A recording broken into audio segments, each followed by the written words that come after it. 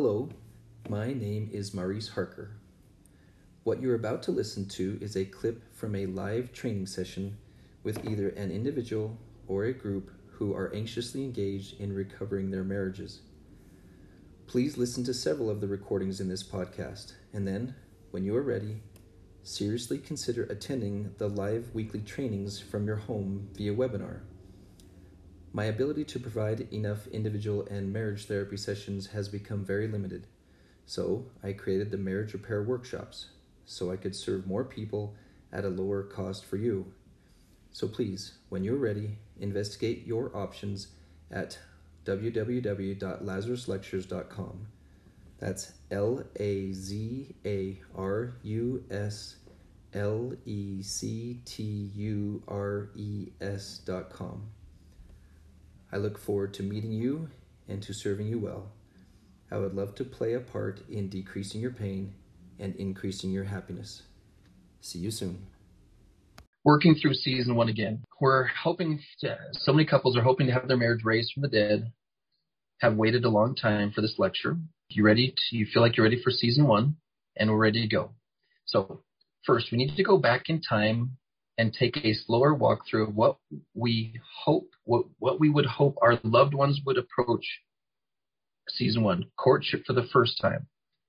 Trust. When a young man and a young woman meet for the first time, we do not expect them to trust each other. They do not know each other. They may have what we call generalized trust because we tend to trust people in general. When a couple is hoping to experience a rebirth of their marriage as they re-enter season 1, we do not expect them to trust each other. This is usually a surprise. Adequate trust is needed to move from season 1 to season 2.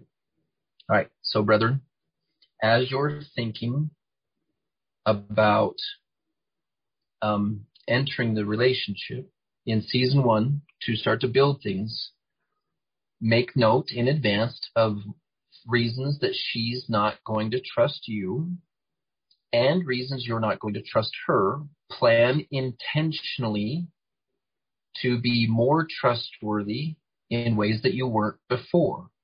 Now, let me give you an alert on this one. Common satanic attack is when our brains get convinced what she's worried about doesn't matter. What she's concerned about isn't a big deal. She's making too big of a deal of certain things. Guys, if you're wanting to rebuild trust, in the same way that you're going to have to learn a foreign language, you're going to have to learn a foreign trust language. Why does she need to know where I'm going all the time? That might be foreign to you. It might feel like you're being mothered. It might feel like you're being controlled. But to be where you say you're going to be and to be willing to show someone where you are is a trust-building exercise. All right? I need to trust that you're not going to come in the house all angry.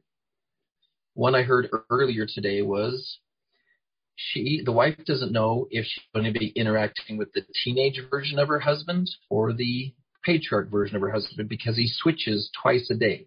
For 6 hours one day, he'll be a patriarch personality type, and then the rest of the day, he's a teenager personality type because he wants her to leave him alone while he plays video games and watches a movie. So that's her version of trusting. She doesn't know who she's working with. Can you write down, do you know her well enough to know what her trust concerns are?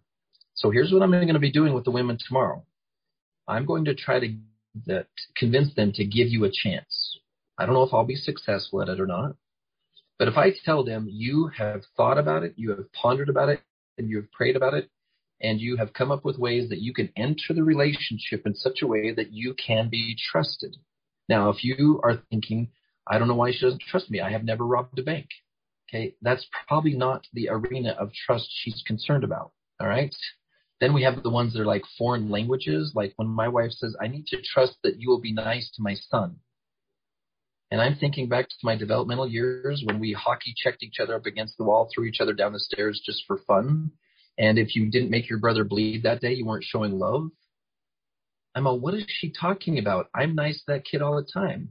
I only beat him with a Nerf bat a few times a day just for fun because he likes it. So what does she even mean? Can you, based on your memories, write down things that she has referred to as trust-breaking behaviors. Consistency is a common one. I can't trust that you will keep doing a DPAR every day. You sent me a letter once, but I can't trust that you'll keep your mind onto that letter and that growth plan. Anyone have any questions on how to figure out the trust dynamic? If you're in mystery, like I have no idea, then we're in trouble. We got to figure it out. You need to consult. You can put it on the table right here if you're feeling comfortable. It's a hard one to put on the table in front of all of our brethren, but this is the least expensive place I can help you figure it out. And then if you don't trust her, you've got to know that. You've got to, okay, I'm watching for whether or not she has developed any stability in this area. And what is your plan if she breaks your trust? Is it to rub it in her face? Is it to show no mercy? Or is it to go, all right, looks like you still have an area to work on there. I'm just going to retreat and regroup for a little bit while you work on that.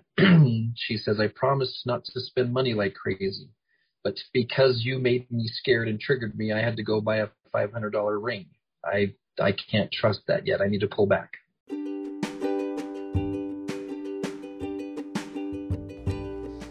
Hello, you've just finished listening to one of our episodes of Memoirs of an LDS Therapist. It's important to me that you have a chance to get more and more of these principles.